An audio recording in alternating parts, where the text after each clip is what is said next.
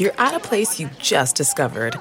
And being an American Express Platinum card member with global dining access by Resi helped you score tickets to quite the dining experience. Oh, okay, chef. You're looking at something you've never seen before, much less tasted.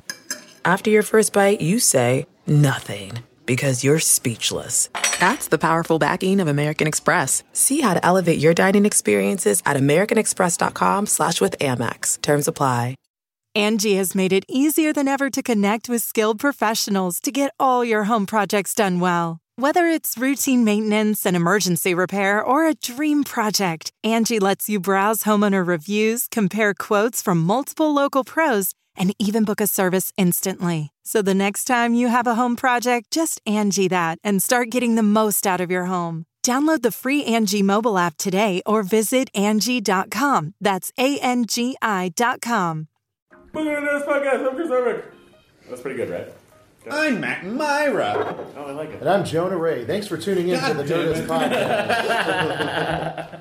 Wow, we got a lot of show ready for you guys, and we're really excited to bring it to you. Katie, what number is this? Katie.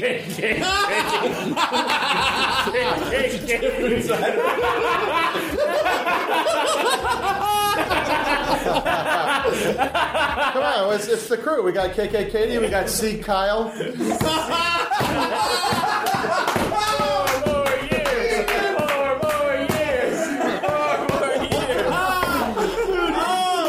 Spike that microphone. Walk into the ocean now. Well, you can. I don't even know. That's amazing. Oh, man. That was so fun. That's so much better than my intro. This is the best. This is a hostful intro. Anything you want to promote real quick while we're here? Any shows coming up or anything? When is this going up? Tomorrow. Oh. Please. What better gift your friend My Ray in the Highway? It's only $1.99 and it makes an excellent computer stuffer. Yeah, sure. Because there's no physical copy. Yeah, In a stuff it file. Yeah. Also, you can still buy the second pressing of my album Hello, Mr. Magic Plain Person Hello, available on pink marble vinyl from AST Records, and January 15th, the official first release of Literally Figurative Records vinyl version of Nick Youssef's album Stop Not Owning This. That'll be the first release. It's on vinyl. It's gorgeous. It's an amazing comedy album. I'm very, very proud and happy to be releasing Nick's album on vinyl. It's a fantastic record. Myra, what do you got? I would like to just say go to audible.com/Phoebe. All right. And listen to Phoebe. Check out James Bonding. We just did a huge crossover episode with How Did This Get Made? View to a Kill. If you want to hear us tear that apart for quite a while, go for it. Excellent. And then I'm on the Fun Comfortable Tour starting mid-January. Seattle, Portland, Vancouver, New York, Chicago, Denver, a bunch of cities. Really tell which city you were really excited about. FunComfortableTour.com. New York, Seattle, Vancouver. I did not hijack your promotional thing. I'm sorry. Huh? When are you going to Vancouver? January. Oh, that's cold. Yeah. I highlighted Vancouver because that's one of the closest ones. Oh, I'm sorry. That's all right. It just seemed like you were more excited about that one. Vancouver! Denver, Chicago. Yeah, sorry about that. I didn't mean to. Fraggle. That's all right. Fraggle. This episode did not turn up in Matt Myra's iCal, so he didn't know it was happening But until... I found out about it on Instagram. Yeah, when I good. posted the picture which of he us usually with holds anyway. Martin Short. We went to Martin Short's house. It was awesome. He fucking made you coffee. He made me coffee, and it was pretty okay. But, more so was that his company was so good. Coffee, a lot to be desired, but the company, way better. Why are you shooting on... I don't know. It's just a second point for me. But, he was so great. I just wish the coffee was a little better. Yeah. But Martin Short, amazing, very, very warm and willing to talk about everything. Yeah, and also what was really cool about him is he was a complete fan of like his friends and contemporaries, where he would tell funny stories about stuff they did, or like Christopher Guest or something like that. And he was just very like you could tell he likes his friends a lot. And that was really cool. But I think that's why he's another one of those guys that wherever he is in a scene, your eyes just go to him because he's good at establishing his own characters, but he's also a good team player too. Yeah. Wow. So it never feels like he's trying to.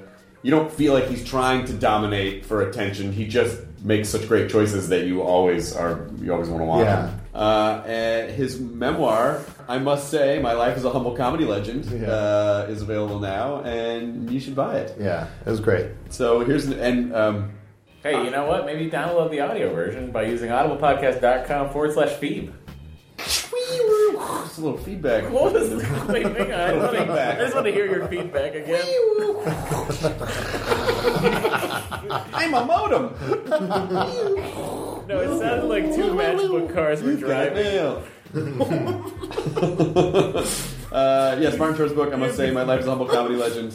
I think we did a very good job not freaking out too much being in his positions. I nailed it. Yeah. I was actually just silent. I was so scared. I was gonna fuck up. You know what's so funny? It's there's like a couple of guys we've had on the show over the years where you kind of hear them before you see them, and the first time we did Tom Hanks, like remember he was like he was riffing with somebody about some drink, and then he came in. Same thing with Mel Brooks, where we hear him bust into the room next, and there's all this energy and commotion. And same, it's like when we were walking up to Martin Short's place, you hear him on the phone, and just kind of hear him being himself and all that energy as you walk in. I thought it was pretty cool. Wow. Yeah.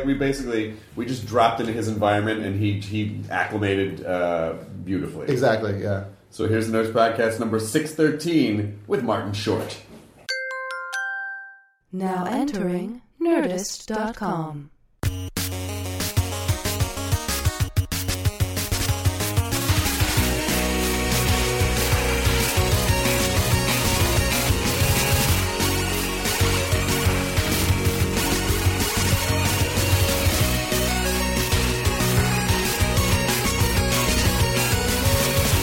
I think we started. Do I hold this like this? Yes. Okay. Martin Short. Yes, sir. It's amazing to be here. Get out of here. No, it is. Where are you? We're in your efficiency apartment in Palms, which a lot of people knock the Oakwood, but I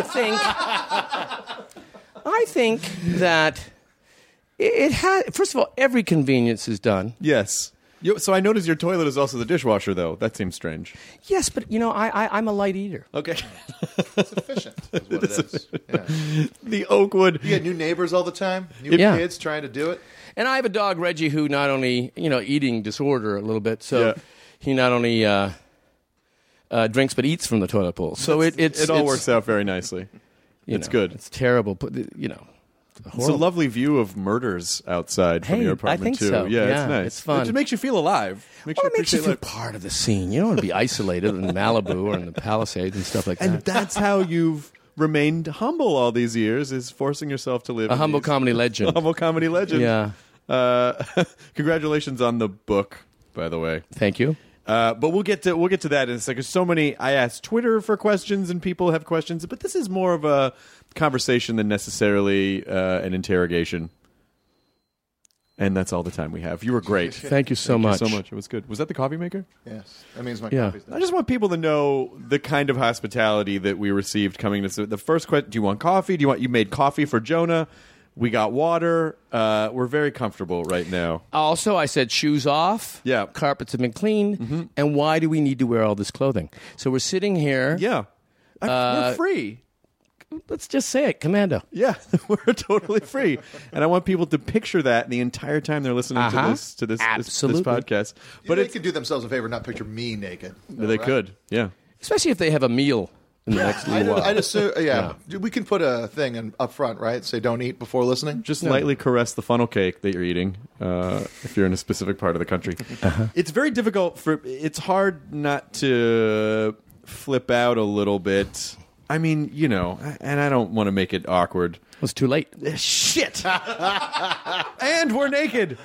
But, mean, when you meet someone who is very influential to your comedy development, it's very. I always feel like I'm on a date with a girl who's going out with me as a favor, and then it's just like, "Oh, you're nice." I'm like, "I just really like you a lot." You know, like it's just very awkward.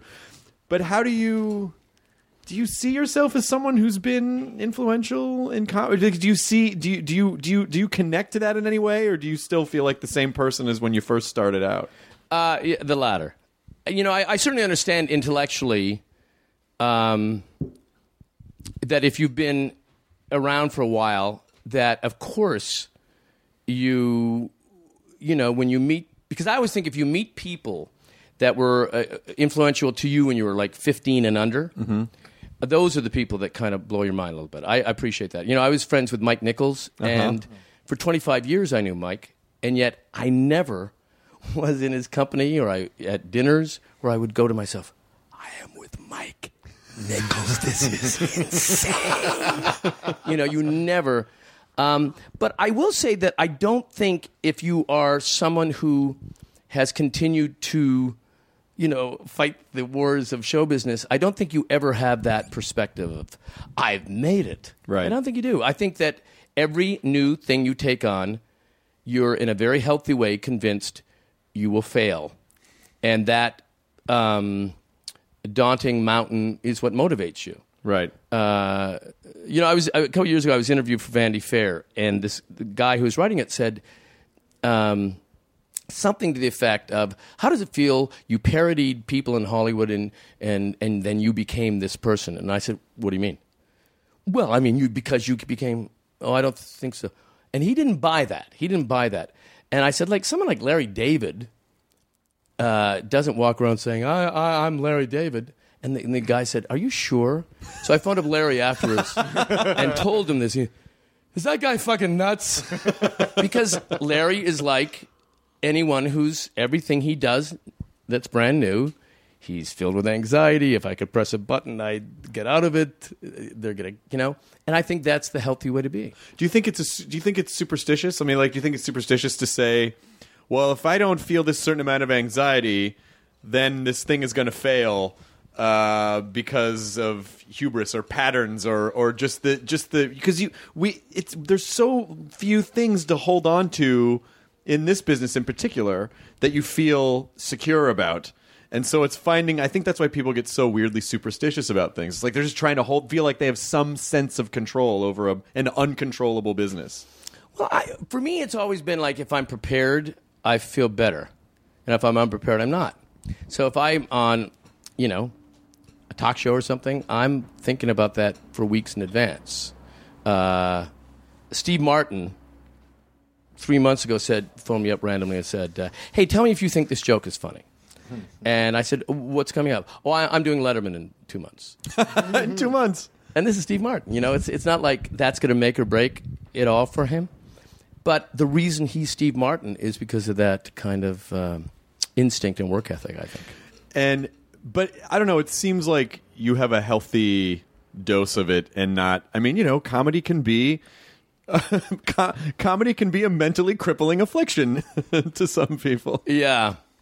Well, it's the Canadian thing. I think it's Canadian, but also, you know, I was never a stand-up. Right. I came from Second City, and before that, I was an actor. I'm still an actor, but so I thought of myself more of as a character actor who did comedy primarily. But and also, I was never, you know, if the audience didn't like me, if I went out there and if I do a show or somewhere and I bomb. I don't then go to my hotel room and look in the mirror and say, you're not worthy. I say, Papa's going to do some writing because, you know, 1,200 people aren't wrong. But I don't take it personal. The admiration of strangers is not what motivated me to do this. It's just, it was a cool way to make a living. And you get to meet the most fun people in the world. Well, I was reading online that you were in a production of Godspell in college that had... No, not college. It was my first professional. It was your first professional? Post-college, yeah. So if what I was reading is correct, in this production was Victor Garber, you, Dave Thomas, Andrea Martin, Gilda Radner, Eugene Levy. Like in one fucking production. And it was a production of Godspell. So I had done 4 years university, and I thought, okay, I'll try acting for a year. I'll give myself a year contract. And if it doesn't work out, then I'll go back to school. And so when I was still in school, they had this Godspell, this show had just opened in New York, and it was a big hit. And now they were doing its first, sister company and doing it in Toronto. Everyone wanted it. I mean, so they had auditioned about 1,000 people, narrowed it down, and then they had a callback for about 300 people. And it was like American Idol. There were groups of 10. You'd get up and improvise and then sing, and then they'd say, come back in an hour, and it was now down to a smaller group. And they whittled it down. It was a cast of 10 to all the people you mentioned, Gilda. And I remember Gilda got up. I'd never met Gilda.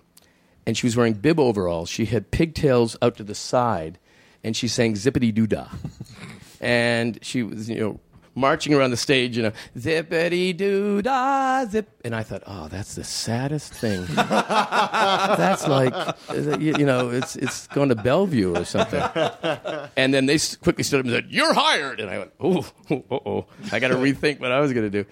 And but they picked Gilda and Eugene, as I say, and Andrea and Victor Garber. But the cool thing was this hip little piano player came in, and he played for his girlfriend. And Stephen Schwartz, who would later write Wicked and all these things, hated his rehearsal pianist because he couldn't play rock and roll. So he went up to the guy who was Paul Schaefer and said, I'm going to fire my rehearsal pianist. Can you take over? And Paul said, absolutely. He's about to go back and be a law student. But he couldn't read music. But he's always been a computer. So he would just pretend to be reading the music as they'd put it down, because most people when they audition, it's something from, Hair or something. Right. So he was able to fake his way through all this Holy stuff. shit. And he was made musical director. And even then he looked like the, maitre d' in a spaceship. I mean, he had...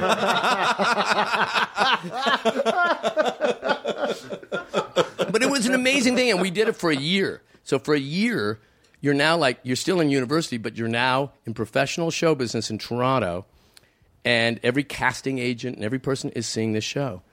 But also the hang back days was like Danny Aykroyd was around trying to get a job, and John Candy, and pretty cool group. What was Gilda like? I was, we started going out, and I was 22, and she was 26.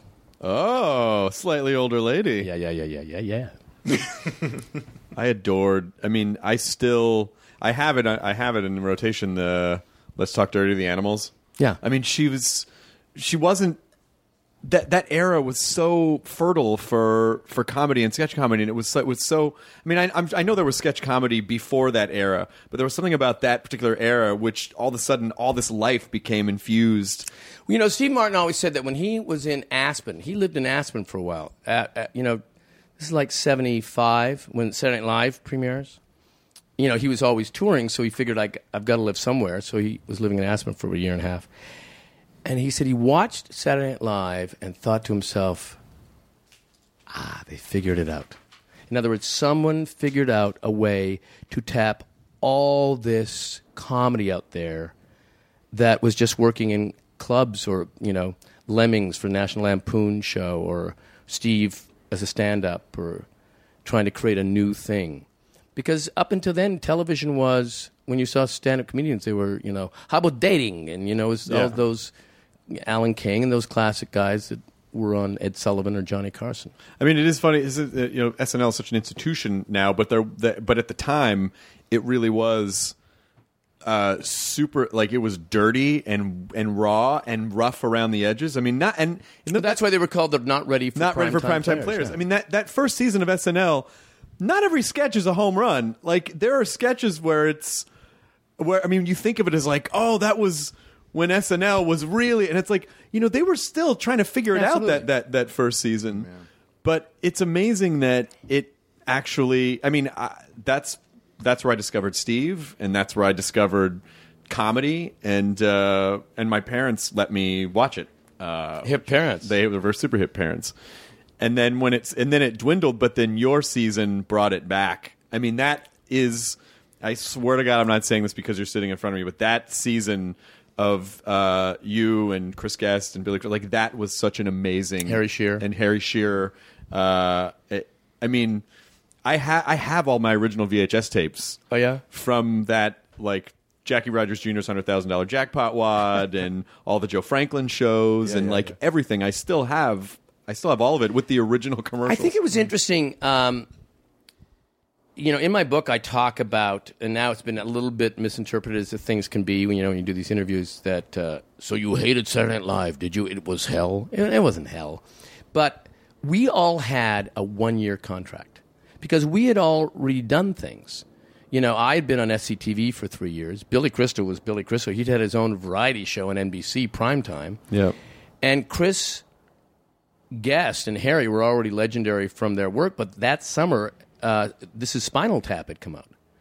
So we had a 1-year contract, and by nature of that, it made you feel like you were doing 22 90-minute specials every week. Mm-hmm. So you didn't feel like you could just kind of coast. You didn't feel like, I'm going to be here for 7 years. Okay, I didn't have anything this week. It's cool. So even after the first 3 shows, which had been, gone pretty well for me as a cast member, we had a week off. I went back to Toronto. We also had a new baby. And I just came back and said to Dick Ebersol, who was the Lorne Michaels then, I said, Dick, I'd like to quit. And I don't see it as a problem because I haven't cashed any checks yet. Being pretty economically savvy. And he kind of looked at me and said, is this a joke? I said, no, I'm not that happy here. It was just so much. I found the pressure. I hadn't figured out how to do it. And I was putting a lot of pressure on myself. Because now even if the fact that it had gone well the first 3 shows, it was like, how do I top that? And he smartly said, hang until Christmas. If you're still unhappy, I'll let you out. Because he knew, as he later told me, by Christmas I'd figure it out. And so it really was just 1 season. Yeah. And so, but in my head, it felt like 3 or 4 seasons because the characters, everyone on the show, everyone had characters that became sort of like canon that. It feels like it was longer to me than that, but I guess it really wasn't. Just one. But SCTV, were you essentially... Well, Rick Moranis was on the podcast a couple years ago, and he basically was just talking about how, you guys are just up in rural Canada and were isolated from... Yeah, but I was an interloper in SCTV. I came late, so I never went to Edmonton. What he's talking about, they shot in Edmonton. They moved to Toronto? Then they moved back to Toronto. They started off in Toronto, went to Edmonton, moved back to Toronto. And... by the time I joined it, it was already a hit. It was, had won Emmys and stuff like that. And so I joined it for the last 3 90-minute shows in the spring of '82, and then I did another season on NBC, and then we did another season after that on Cinemax. Mm-hmm. Oh, right. Yeah. So how long were you in Second City? Second City Stage, 2 years. SCTV, 2.5 years. And did a lot of the characters develop at Second City? That No, only Ed Grimley. Right. Ed Grimley. He was. He started off there. I mean, there was a scene. I replaced John Candy on stage, and the one thing is you don't try to do what John did. No, because no one could do what John did. Really, I mean, try duplicating John Candy's performance in Planes, Trains. You'd be insane. To remake that and try to do John Candy. He was a genius, and he was unique in his ability to be funny and 100% heartbreakingly sincere. So even on stage at Second City, the one thing I learned right away from Second City was you didn't have to go for the laughs. If you just sincerely played someone and didn't try to be funny, but got within that character, then it could be funny. So there was a guy in school when I was in high school. He wanted to be a photographer. He always was taking a lot of slides. And I'd say, Sean, did you take any pictures this weekend? Yeah, I took about 3 rolls of slides. But I'm not going to develop them because, I took them. So, why would I have to waste the money? And you go, I got to remember this. And so there was a piece in Second City when I joined in March of '77, and it's called Sexist. It was a piece that John had been in. It was like 2 people applying for the same job. One, a really dim guy, and one was a very qualified woman played by Catherine O'Hara, and Peter Aykroyd, Danny's brother, was also playing the job interviewer, and so I just made him Ed Grimley, and then I'd put a little grease in my hair, and one night Peter Aykroyd said, "Geez, Marty, that point is getting bigger and bigger." So as a joke, I put it right up like that. And the audience laughed, and I thought, wait a second, isn't that what I'm trying to do? So I kept the point. It's just stuff like that. Oh, wow. Just those happy accidents. Yeah.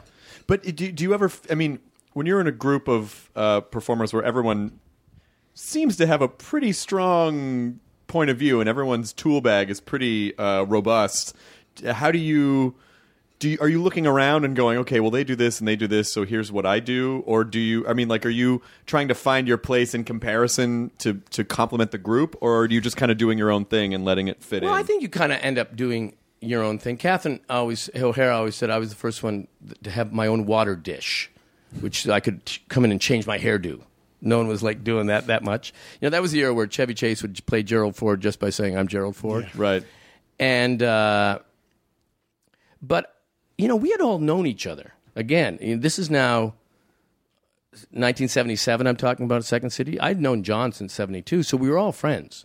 We all partied together. We all had, it wasn't like that situation where you're trying to follow someone and you're scared to even meet them. It wasn't that.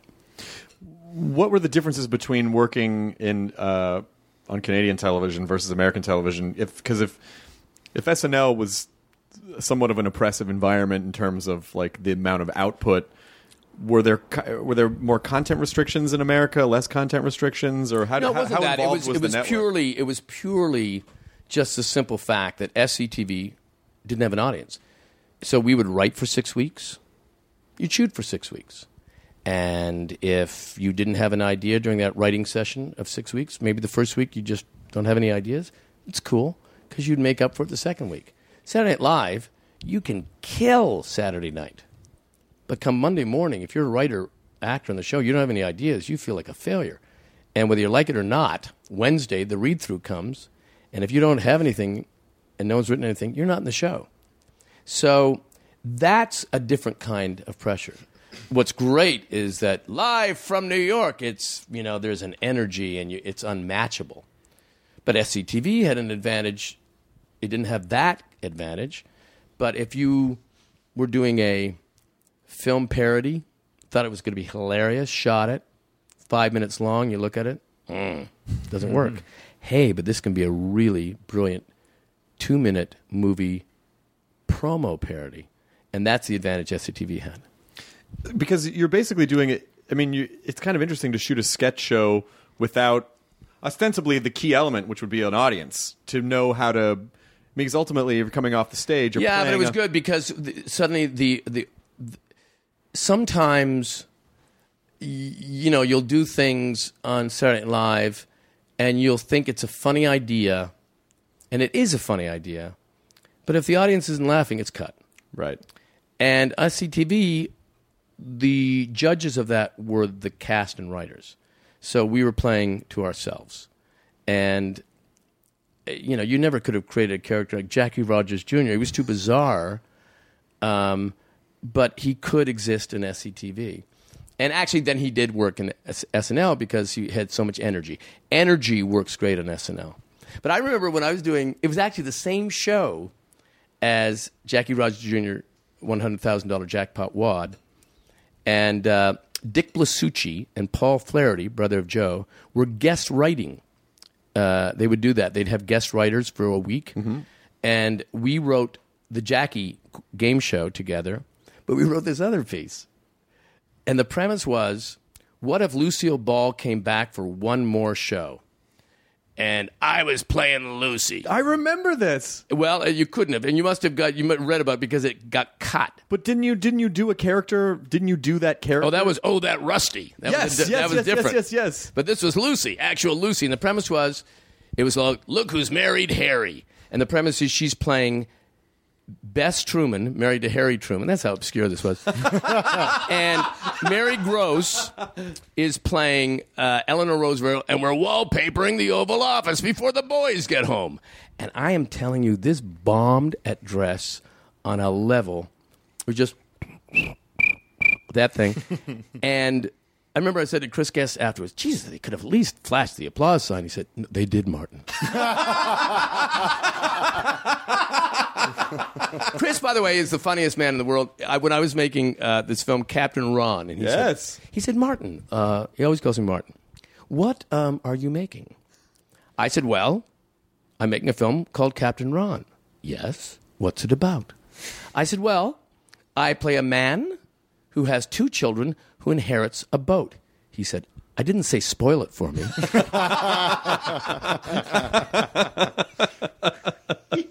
So that the Bess Truman sketch, the Lucy sketch gets cut. Bombed. I'm in a red wig, the skirt. It was just something. Did you ever meet Lucy? No, not really. You never met her? No. We're shooting. I do a show for Comedy Central, and we're in the original I Love Lucy stage. I thought she was like, it's interesting. People say about SCTV, which, and again, I can brag about it because I came late, that it's amazing how these sketches stand up, And I have 3 kids, and my daughter would, when she was 12, like just be watching Lucy as if it was just made yesterday. And again, one of the gimmicks was that because she was such a good actress. Yeah. She was a great comedian, but she acted those. She was like a real pioneer in that stuff. And also, there was something about, these shows were written for everyone was watching the same, 3 shows. Yeah. And so they had to, they were written very broad, but also it was, so it was a relatively new medium at that time. And so it was really vibrant, but they really, because I think a lot of people think of old comedy as like, oh, we've innovated since then. You go back and you're like, oh, no, we're not. No, not really. No, not really. Yeah. Not really. What other comedy legends, or what other people have you met that have kind of crippled you emotionally because you can't believe you're meeting them? Who do you freak out over? Well, again, I think it's anyone that you meet that when you're a kid and they're fan. Johnny Carson, when I first met Johnny, that was like, are you kidding me? Was he nice to you? He was really nice. I was like an idiot because I thought, from about 1982 on, I'm on SCTV, and I would be on Dave Letterman's show. And I thought it was hip to only do Dave Letterman. Right. And I now can look back on it and say part of it was because I was scared to do Johnny Carson. So let's say from that time on until I would first do Johnny Carson, which is January of '88, I could have done Johnny Carson before, but I didn't because I'd say, Then there was a rumor that he was leaving in '88. He didn't, and I thought, what am I? Am I insane? Oh my God, am I stupid? And I then did Johnny Carson in January of '88, and it was the greatest experience of my life. He was so funny, and he was so loose, and he'd have that laugh, he just really laughed. It wasn't anything fake going on. And then between that time and he left in '92, I did it 8 times. Oh, wow. It was great. But I did meet Johnny before that at a card game. There was a famous card game that a bunch of famous guys would do, and it was Steve Martin and Chevy Chase and Neil Simon and Barry Diller and Johnny Carson, a producer named Dan Melnick, and they'd play poker, then they'd have dinner, and then they'd play poker. And they'd switch homes, and Steve said, I think it was Dan Melnick isn't able to make it. Do you want to fill in? And I said, oh, Steve, this is like 1986 or something, 7. And I said, no, that's too rich for my blood. I can't. He said, no. He said, it's fine. He said, the most anyone's ever lost is $600. And by the way, you could win $600. So I go there. I'm, again, doing an impersonation of someone relaxed. Johnny couldn't be sweeter, more charming. And I'm playing, and within 8 minutes, I'm down $1,400. And my heart is beating like a little rabbit.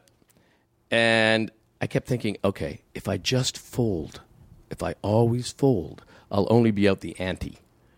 I get 4 aces, fold, But anyway, then we went to dinner. Then we had a dinner, and I'm sitting between Steve and Johnny Carson.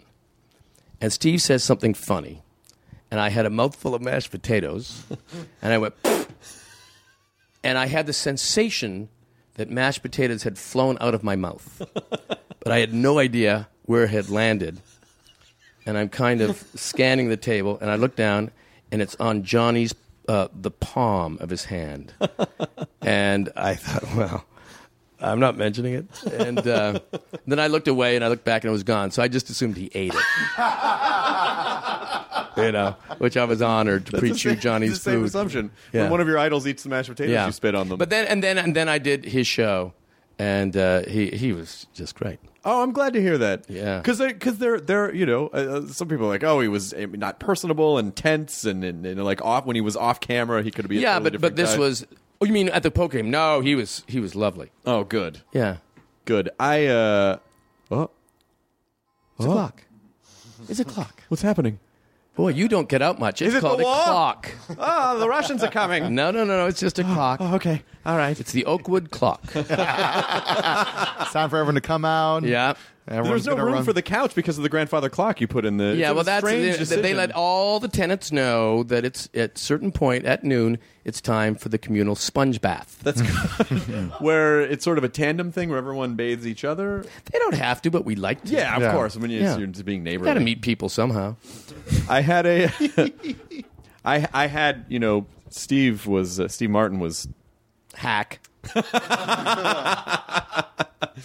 Steve was the reason that I started doing stand-up. Like, my parents bought me all his albums in the 70s, and I had a moment, it was in Aspen, actually, for the Aspen Comedy Festival, and that was still a thing, where he was in the St. Regis, and I ran up to him breathless, and in my head, I wanted to say something very eloquent, but it just came out this, like, avalanche of, which, since, having read his book, realized that just makes the shields go up, and it was not... it was not I don't know how I could have done it better. I don't think anyone's to blame when you go up and meet someone who's you admire. I mean, I remember it was 19. I don't know. I wasn't like in the States, but I was a Canadian actor, and Shirley MacLaine was appearing at the O'Keefe Center, the big center there, and I knew one of the producers, and they said, "Oh, you can come back and meet Shirley MacLaine." So my girlfriend then, who became my wife, and I go back, and I'm thinking I'm gonna figure this one out. I'm gonna be cool. So I planned exactly what I would say, and I thought I would give her this little complimentary speech. She would say thank you, and she'd move on to the next person. So now we're in this little row. She comes up to me. I say, Miss MacLaine, I knew you were a brilliant actress, but as an entertainer, you've blown me away, and it was really exciting to see you. And I thought she'd say thank you, move on, but she didn't. She said, yeah, but, there was so much reverb. I mean, I found myself being really thrown by it. I mean, didn't that bother you at all? And I said, thank you. She kind of looked at me. And you went to the next person. I thought, okay, you know what? I shouldn't be let out. So it's this syndrome that everyone falls into. Well, at least you didn't chase her down and then try to. It's like sometimes you can try to make up for it. I mean, in that situation where you're like, earlier when I said this, because of course in your head you can't possibly fathom that person is not thinking about the experience they had with you, but they're not. No. No. But, like trying to make up, okay, so you said this thing, and then they'll usually go, what are you talking about?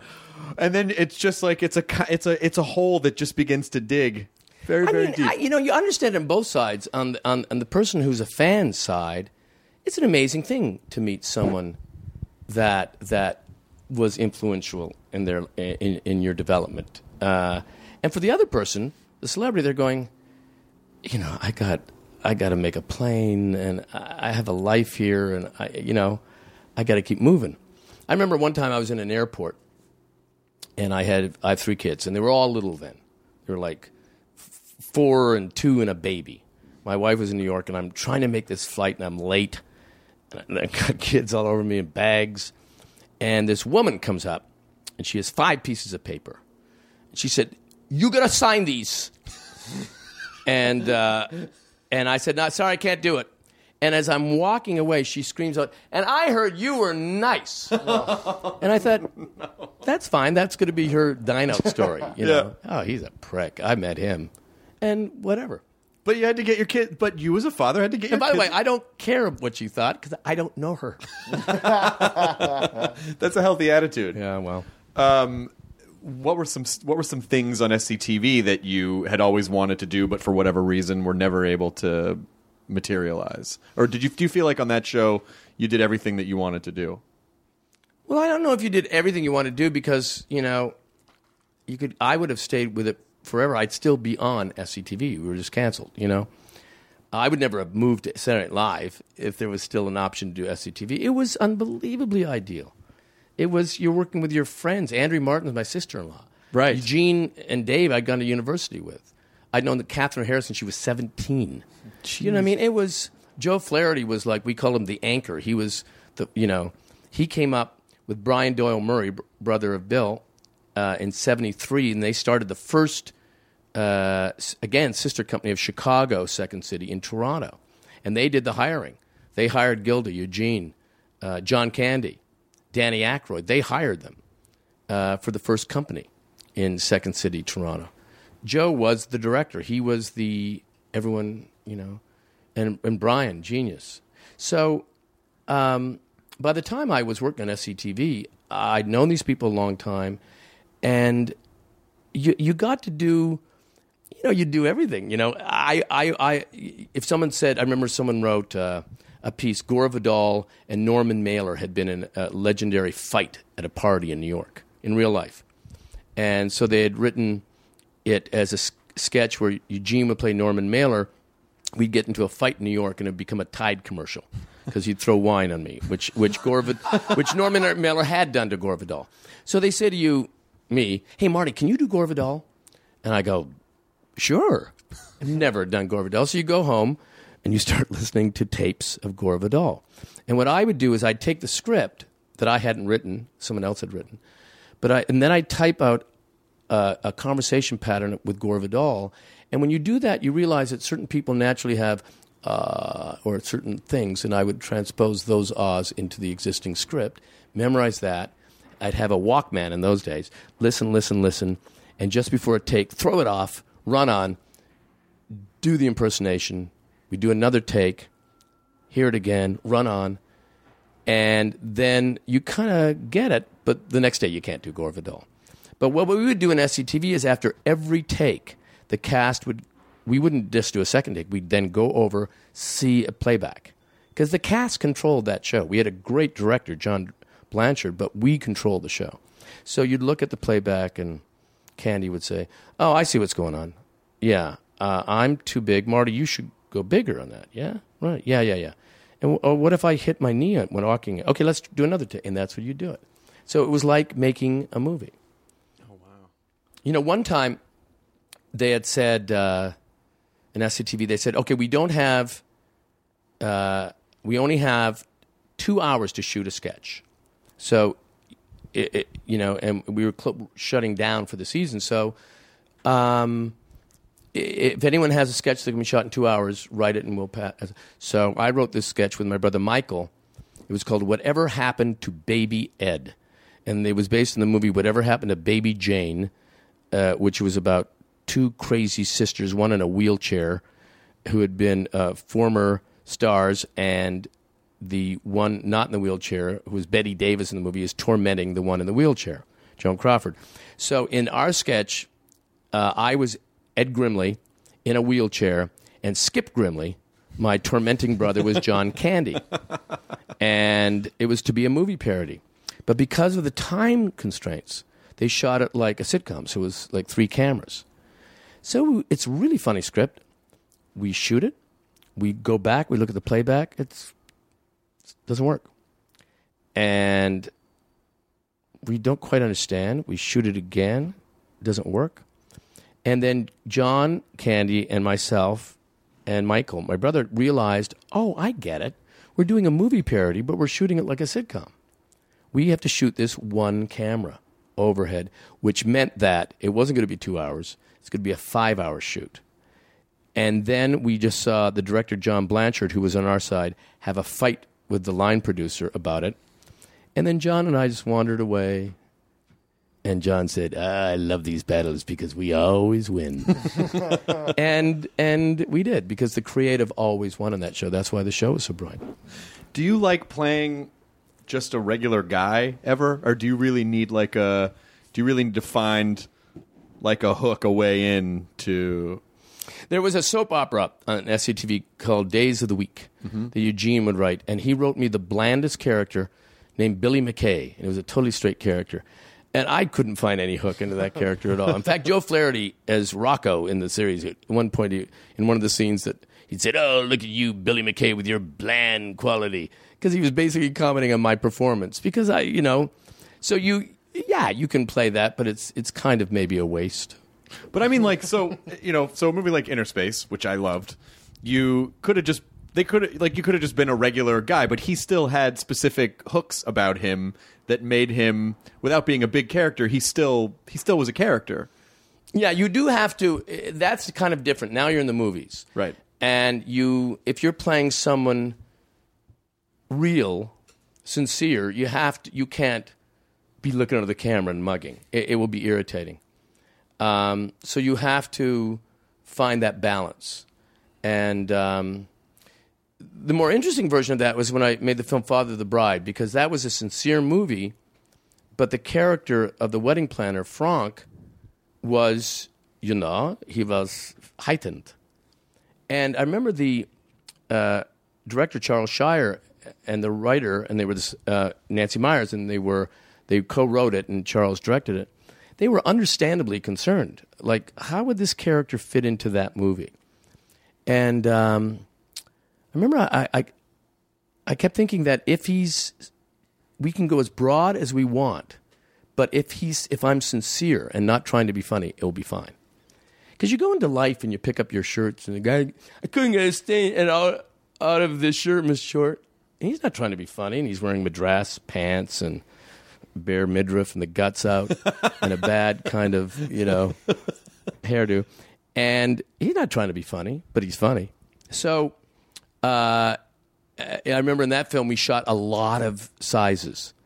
It would be very like that you could understand him. And then it would be a little less, a little less, a little less, just to find the balance of what was acceptable. And then after I made that film, I remember I went to a real rich person's wedding, and they had a wedding coordinator whose initials of his name were embroidered on his shoes. And I thought, I didn't go that broad. Is it kind of like what you were talking about earlier, though, with when you were doing Second City and just like playing the scene as more than trying to get the laugh? As like when you find like it's written funny and it's like a funny character, so just let it be. Yeah, I mean, I'll tell you who was spectacular at that. By the way, at everything he does, because he is kind of Mozart, but it's Bill Murray. Bill, I can't think of one thing he's ever done where I couldn't believe that person could exist in life. Yeah. And, he's an alumni of Second City. Exactly. It is, because every character, even Clifford, it's still, like, the character's super sincere. Yes. Even though he's a tormentor. Yeah, so I think that, that's the trick of it. It's or even when you impersonate people, you have to, if you're doing, a famous person, you have to do it like a Hirschfeld sketch. You have to celebrate not only what's maybe off-putting about them, but what's also why they're legendary. If you don't include that part, then the other part doesn't make sense. I even loved, and for years, I would use as a screen name for stuff online, Nathan Thurm, which is such a great character, and I so wanted more of him. But I only remember, the only sketch I remember Nathan Thurm from was the one where they were recalling all of the... 60 Minutes parody. The 60 Minutes That was parody. the first Nathan Thurm piece. And then, but he would show up in the news. If there was some some he would have shown up, defending the NFL, But that was based on a real person at Saturday Night Live. This makeup artist, very defensive. You'd sit in her makeup chair and you'd say, "Gee, Marion, I am I too pale for the? I know that. You don't think I know that? I know that. I'm a makeup artist. I would know that." And then about a month later, we're writing this piece, Billy and Chris and Harry and I, and it's a satire of 60 Minutes, and we need that defensive lawyer. We need that lawyer, to play. And I was going to play that character, and I didn't know who to play. And Billy Crystal said, "Why don't you play Marion Siebert? You do her behind her back all the time anyway." And I said, "She'll find out." She won't find it. They never find out, he said. And then I shot it, and I'm behind a desk, and Harry Shearer's playing Mike Wallace, and he's cross-examining me. But I forgot, of course, that Marion would be there because she was the makeup artist. So it would be like, Mike would say, Harry, as Mike Wallace would say, "Well, Mr. Thurm, do you feel that's an appropriate thing for a lawyer to do?" I'd say, "I know that. You don't think I know that? I'm a lawyer. I would know that." The director would go, "Cut, he's sweating." And the Marion would say, "I know that. You don't think I know that?" It was, but she never. No, she never found out. And then I did it many times. I was always panicked that I'd be caught. And then the last show, her assistant got drunk at the party, told her, "Don't you get it? Everyone knows you're Nathan Thurm." Oh, shit. And she confronted me. And she said, "I thought you were my friend." I said, "I am your friend."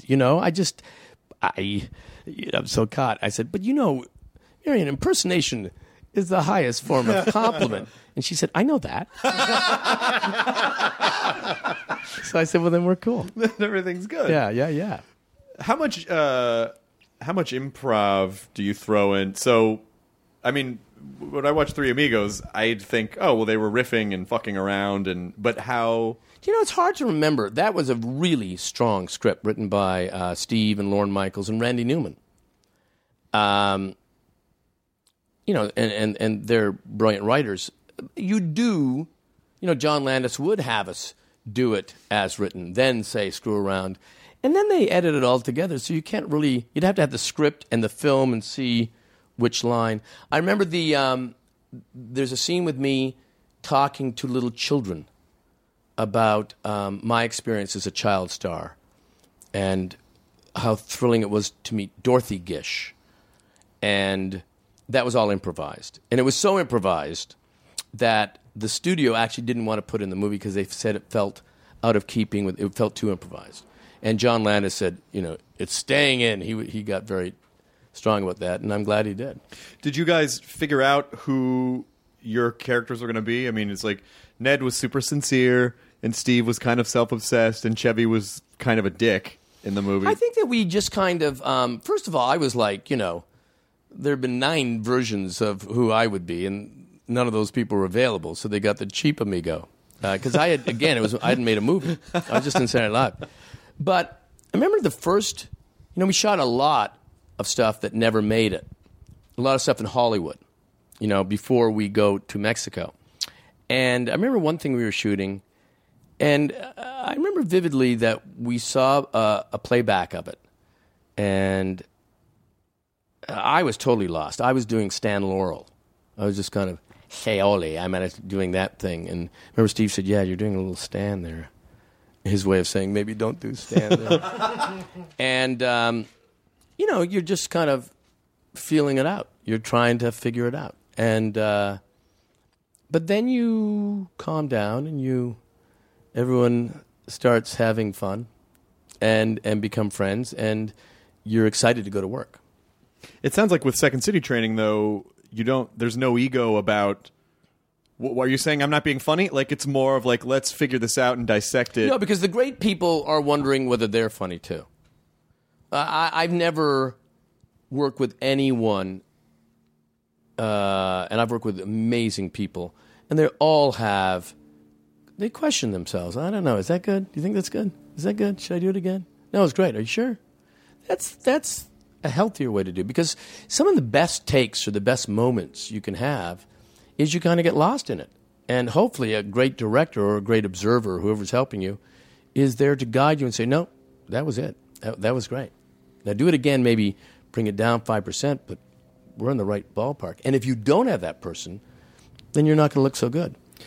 Was there ever a character that you were super, super into that just, for whatever reason, the chemistry with the audience just never worked? And you're like, I don't know why I could never make that one work. You know, I can't really remember so much. I mean, certainly in SCTV, any character that you'd repeat was because it had worked. Right. But there was no intention of saying, I'm going to create a legendary character. I remember in SCTV, the premise was there was the Sammy Maudlin show, Joe Flaherty, and his Ed McMahon was William B. Williams, played by John Candy. And now the premise was William got his own show, and it was a bad show, and he's stiff and he's bombing, and the premise was we needed a cranky old man, legendary songwriter, to come on and tell him how bad he was because he was old and, you know, uncensored. Was this the Bouncy C guy? And it was this. So we created this character, Irving Cohen. Yes. And give me a C, a Bouncy C.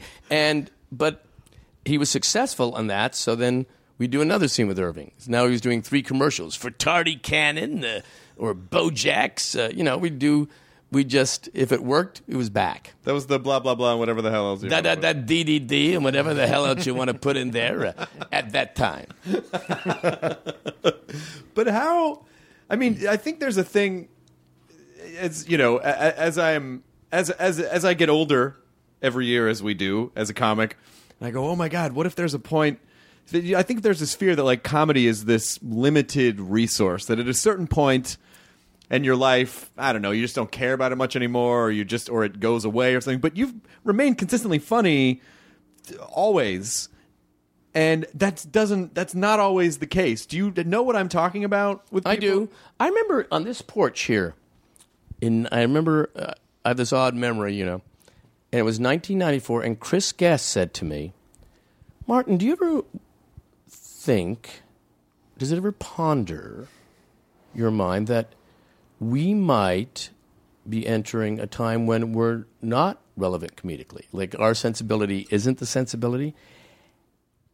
And it's a really good question. It's kind of what you're saying. And it had never dawned on me. Now, this is 20 years ago, by the way. But it hadn't dawned on me. And I think part of it for me is that, and certainly for Chris, as he's proven, because this is before any of his movies, that if you don't care, then you become your own artist. You know? So, you know, no one was saying to Van Gogh, blue is very popular. And you're not doing a lot of blue in that one. I think that, you know, you do what you do, and it maybe it can be in fashion, out of fashion, appreciated, not appreciated, but you're just kind of like that painter, and you're doing your thing, and you're doing it for yourself, and you're doing it to pay rent. I think a lot of it has to do, because it's something that I think a lot of comics think about all the time. At least I do. So I'll just say it's everyone, but just in terms of. I think, well, maybe it's because of the motivation behind why you do comedy. You know, and if your reason is just because it's fun, then I would imagine that has you have a much longer life with that. Well, it's not just it's fun, it's how you make your living, and it's you can't fake it. In other words, you can't say, I'm going to do this approach, and even though I don't really find it funny, I'll tell people I find it funny because it's a current trend. Right. That will always hit a wall. Right. So you just have to, you know, styles change. You know, you look at slapstick historically, you know, in the 20s, Buster Keaton, Charlie Chaplin was an art form. By a certain era, you know, 50s, it's considered a low form. And then it's considered art again. I always think with comedy in general, everyone's right and everyone's wrong. You know, it's subjective. Some people love Louis C.K. Some people say, I don't get it. I don't think anyone's a fool there. I think Louis C.K. is a genius. But just because someone else doesn't agree with you doesn't mean that they're stupid. Right. It means that it doesn't land for them. It's very, very subjective. People think they're funny. You know, they're funny in the car. I did a funny thing at the party. Put on a hat. And was there anything specific about that? No, but just I mean, who wears hats? I don't. Right? Well, a lot of people wear hats. I don't know why that would be. Yeah, but you know what? You weren't there. I guess I get it, Chris. I get it. Actually, I was there, and I didn't notice. Yeah, but I think it was the angle. But the point of it is, so people kind of often have a little bit of pride, a little cockiness about their own funny. They'll say, you know what the problem is with Bill Hader? And I'd love to tell them, because I'm in accounting, you know. So that's okay. I think maybe it's more in that because with stand-up, there's such a, you know, it's such a live and die by the last show you had. Yes, and also stand-up, you know, is different because, now, actually, I don't know this to be true, but this is my theory. If you know, you're following someone, and someone's following you, doesn't it seem to make sense that you'd kind of hope that the person in front of you would bomb a little? No, actually, oh, really? No, because I think it can work both ways. If the person in front of you kind of bombs, and then you can sort of come in and like be the breath of fresh air for the show, that works. But also, if the person in front of you has a great set, the crowd's super friendly and warm, and then at that point, that's true. It's really yours to lose. So I well, the only point I was making is that in improv, you know, whether it's Groundlings or Second City or whatever, it's the reaction can get as big a laugh as the action. Of so course. in other words, your reaction to someone saying something funny can get a bigger laugh than what the guy punchline said. So you really want your fellow actor to succeed, so you'll look better. Do you feel like you've crafted the perfect career to suit your personality, where you get to do theater, you get to sing, you get to do characters? Yeah, I think so. I mean, I think, you know, I spent my first 7 years of my career living in Toronto, as we say, and you know, the Canadian actors traditionally then anyway were more like the British. There was you didn't work in film or television. You know, or you just worked, and you worked all over the place, and in all the mediums at all times. And I think that I always did it that way, and I've always liked it that way. I still do it like a school year. I kind of start in September mentally after Labor Day, and by the end of June, I'm ready to go to the cottage. You know, so in that time, as wide a variety as can be. It's cool for me. So, you know, this year will be like I'm working with John Mulaney on Fox, but then I have this book. But then on December 12th, Inherent Vice opens, the Paul Anderson film. And then on January 7th, I go in to replace Nathan Lane, and it's only a play on Broadway. That's a very interesting year. Oh, wow. That's great. But when you sort of trip over a character like Jiminy Glick, and then all of a sudden you're like, oh, shit, do you feel like a prospector, and you're like, I've hit a vein? I mean, is it a little bit? Do you feel the excitement where you're like, oh my God, I cannot wait to put this guy into the world and see what? Yeah. Well, that was, you know, I was doing a talk show for King World, 99, 2000 that year, and I wanted to go out as, you know, in disguise and go to Farmer's Market in L.A. and these places, and I found myself, I'd already, you know, I'd done that stuff a lot, so people were already seeing through the putty nose. But I'd made a movie in 1990 called Pure Luck, and in that I was stung by a bee, and I had this bee reaction. My face would swell up, and I remember I made it with Danny Glover, and Danny Glover looked at me and said, "I cannot see you in there," and I thought, "Oh, we should go for that kind of look," and we just, you know, played with wigs, and then I went to the Emmys. And in fact, interviewed people in the Emmys. And this guy, there was a guy I knew when I grew up in Hamilton. He had a voice that would go high and then low. He was a neighbor. You remember that? Just like the kid from high school. And in fact, originally I called him Jeremy Glick. And then when we went back, I looped in Jiminy. I thought Jiminy was a funnier name. And then I just interviewed people at the Emmys. And then I started doing it. But it was kind of, because some characters I'd done were very written, like Nathan Thurm. I know that. You don't think I know that. Very rhythmic. Grimley was kind of combination. I remember my first Ed Grimley scene on Saturday Night Live, they said, now the cue cards will be here. And I said, no, I actually don't want to read cue cards. And they said, no, we do cue cards here. It's for the camera. It's live. You do cue. I said, oh, all right, that's fine. Then I took out my contact lens so I couldn't see them, but I didn't tell them because I didn't want to look at cue cards. But Jiminy was just this weird kind of character that I actually didn't know some of the choices. That nothing was planned. It was all improvised. And I would even see myself making, like saying things like when we'd edit it back and I take great umbrage. I'd say, what does that even mean? I've never used that expression. I'm like, Googling that expression, but I've said it as Jiminy, So is it sort of the thing where you go, well, as long as you feel like you have the nugget of the point of view, the character will just kind of take over from there? I thought that Jiminy, everyone thought, oh, is it you're trying to get back at interviewers? And so, no, it wasn't that, because interviewers have always been nice to me. That show was syndicated. And so now for the first time I was watching a lot of daytime television, and it just made me laugh that there were people, I'm not talking about, Eleanor wasn't on, Rosie or people like that. Those were cool. But there were a lot of shows on daytime that were kind of morons with power. They were successes. They had staffs that were scared of screwing up the tuna fish order and all that stuff. But they had no real qualification of being on television. Other than being... And that made me laugh that Jiminy would be this legendary guy who had been on for a long time and with opinions. Like once he said to Mel Brooks, what's your big beef with the Nazis?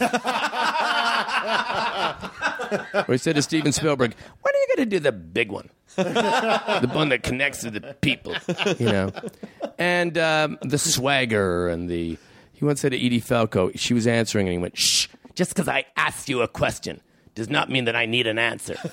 And that makes me angry. And she was, that was the kind of thing that made me laugh.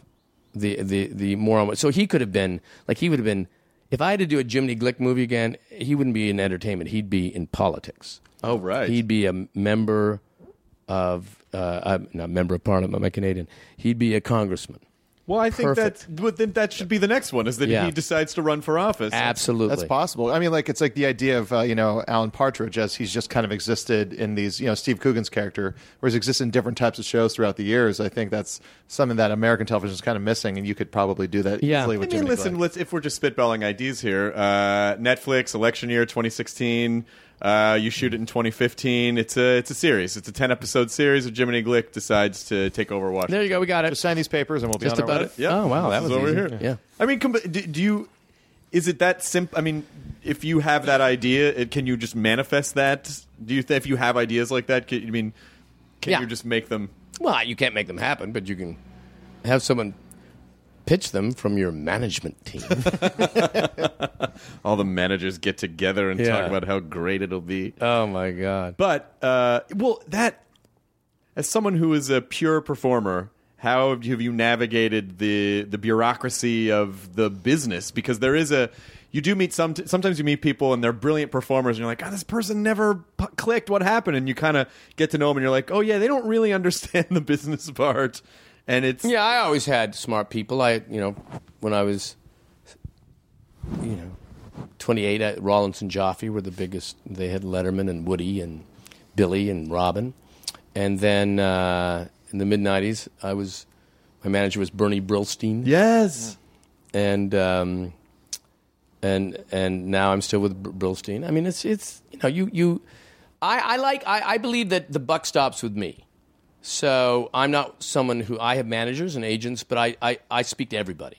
Yeah. I'm not not wanting to be involved, but it's lonely out there. I think it's great to have, and I'm all over the place, so it's great to have people representing you with great taste, and they can just make life a little easier, and I like to feedback. When my brother Michael always used to say, when we would be pitching, I'd be have an idea, and we'd have an idea, and I'd pitch it off everybody.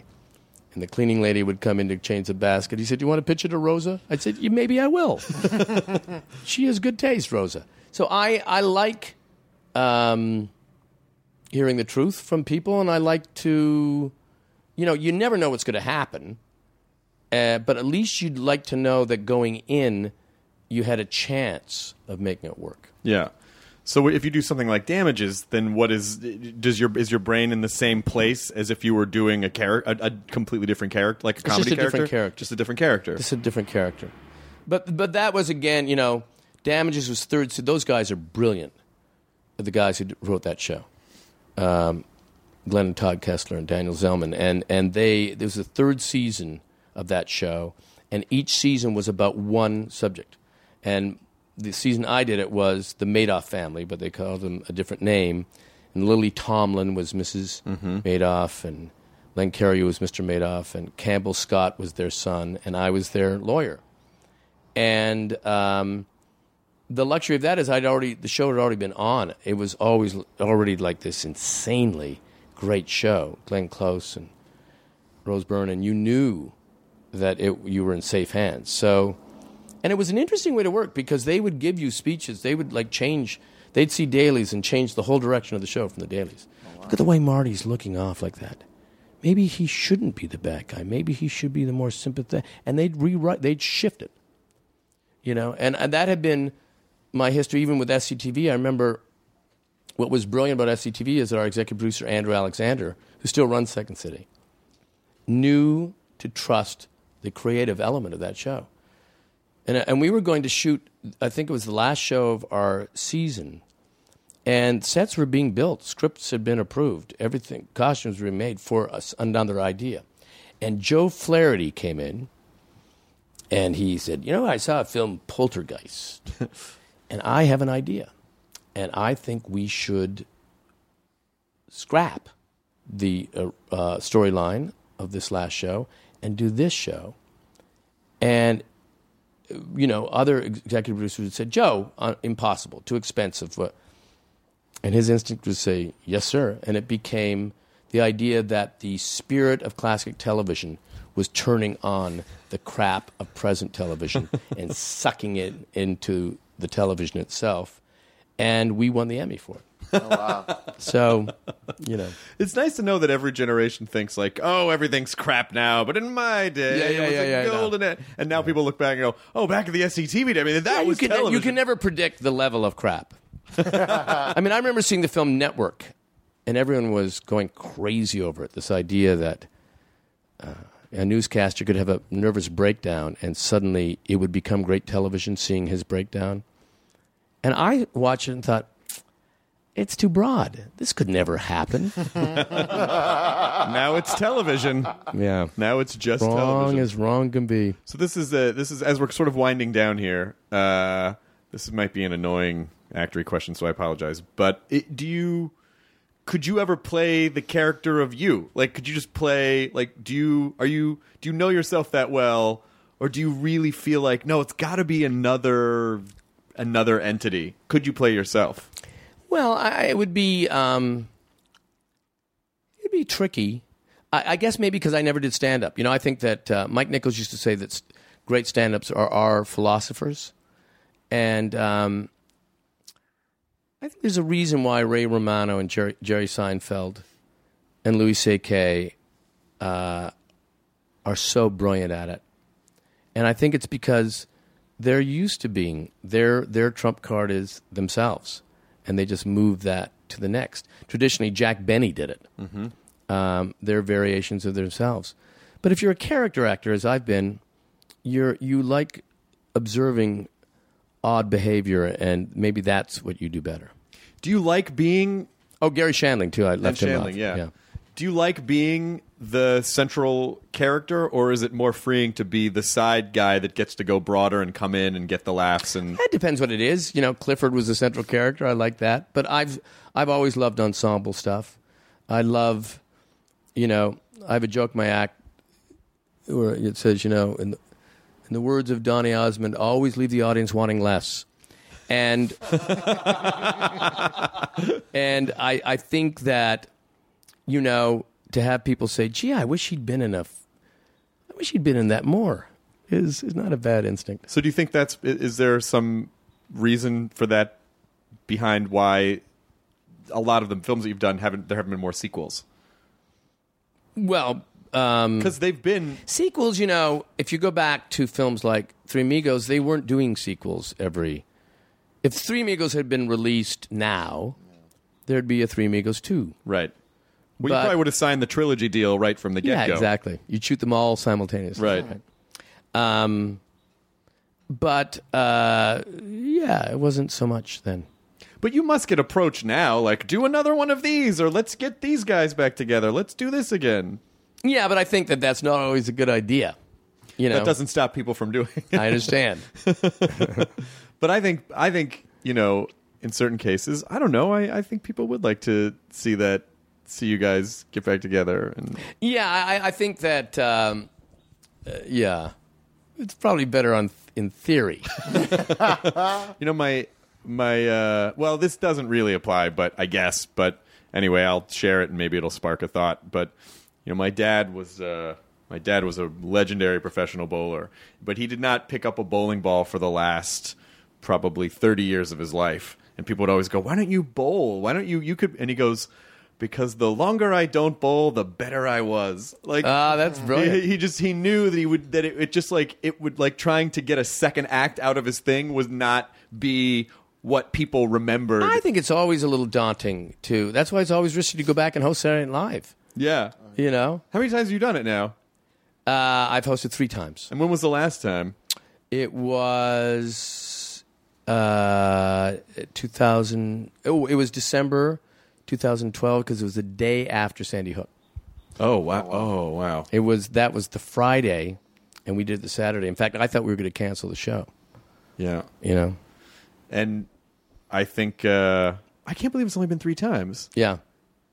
I've done like walk-ons and things. I'm not counting those. What? I'm not like. Oh, you got to count those. Oh, I got to count those. Yeah, I know 5, 6. 5, 6, 7. Yeah. There you go. Do you ever? Do you sort of write characters throughout the year and then go? Now I need to. No, I don't really start. I'm a writer who's had to write out of duress. Like my brother-in-law Bob Dolman is a writer, like a real writer. He wrote Willow. He wrote Far and Away. He's always writing scripts and Banger Sisters and stuff like that. Director. I write because I have an assignment. I'm going to host Saturday Night Live. I have to figure out what I'm going to do for the opening. I have to.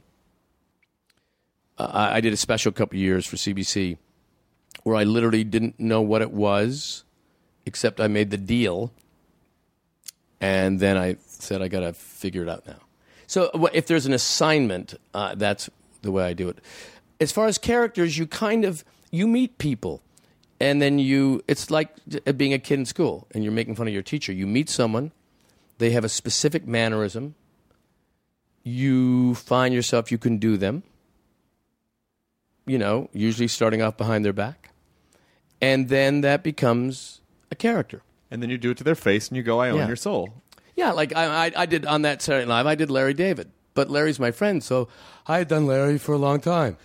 And but now I'd never done it professionally, and some people are saying, "Oh, you never stopped creating," This has been amazing, and I'm so thrilled and honored to have been sitting in your home. Oh, please, it was my joy. Which is, we were doing bits. It's a very nice home. We did good. We could see the water. We can see the water. It's very nice.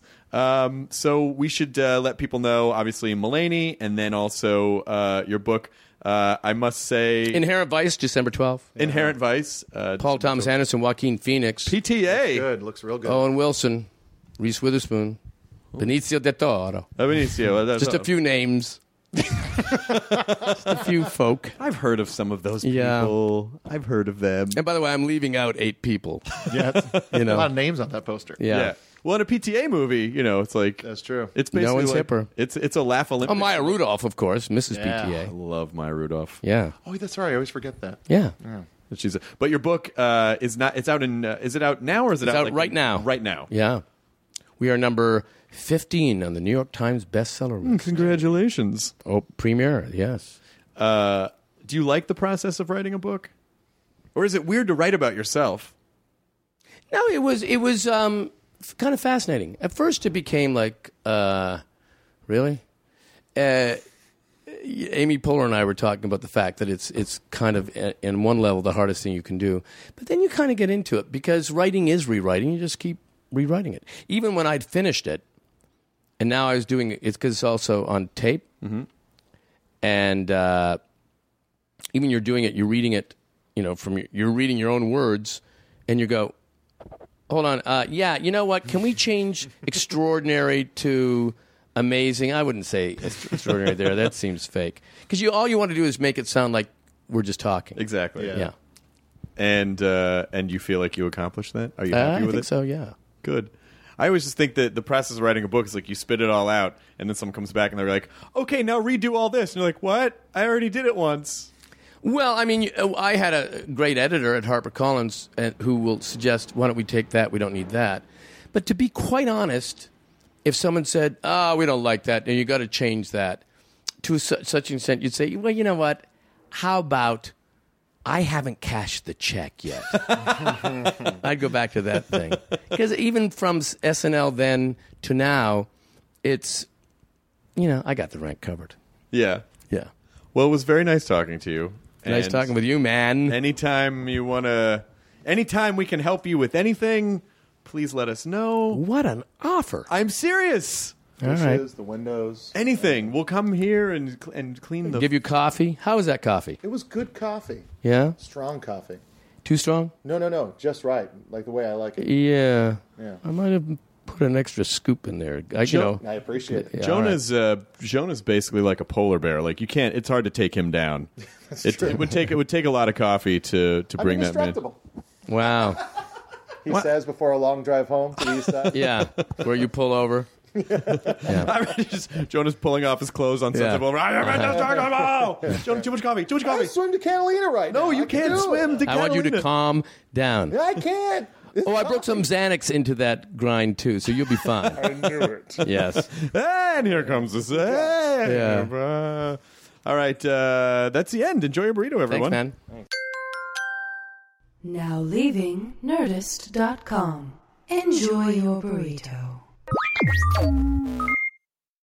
This episode is brought to you by the effortlessly scrumptious bite of Skinny Pop Popcorn. Imagine this. Perfectly popped, endlessly delicious kernels, a symphony of just 3 simple ingredients. Popcorn, sunflower oil, and a sprinkle of salt. No compromise, just pure snacking freedom. And hey, if you're up for a twist, dive into flavors like zesty white cheddar to sweet and salty kettle. Every bite's a delight, light and oh so tasty. Shop Skinny Pop now.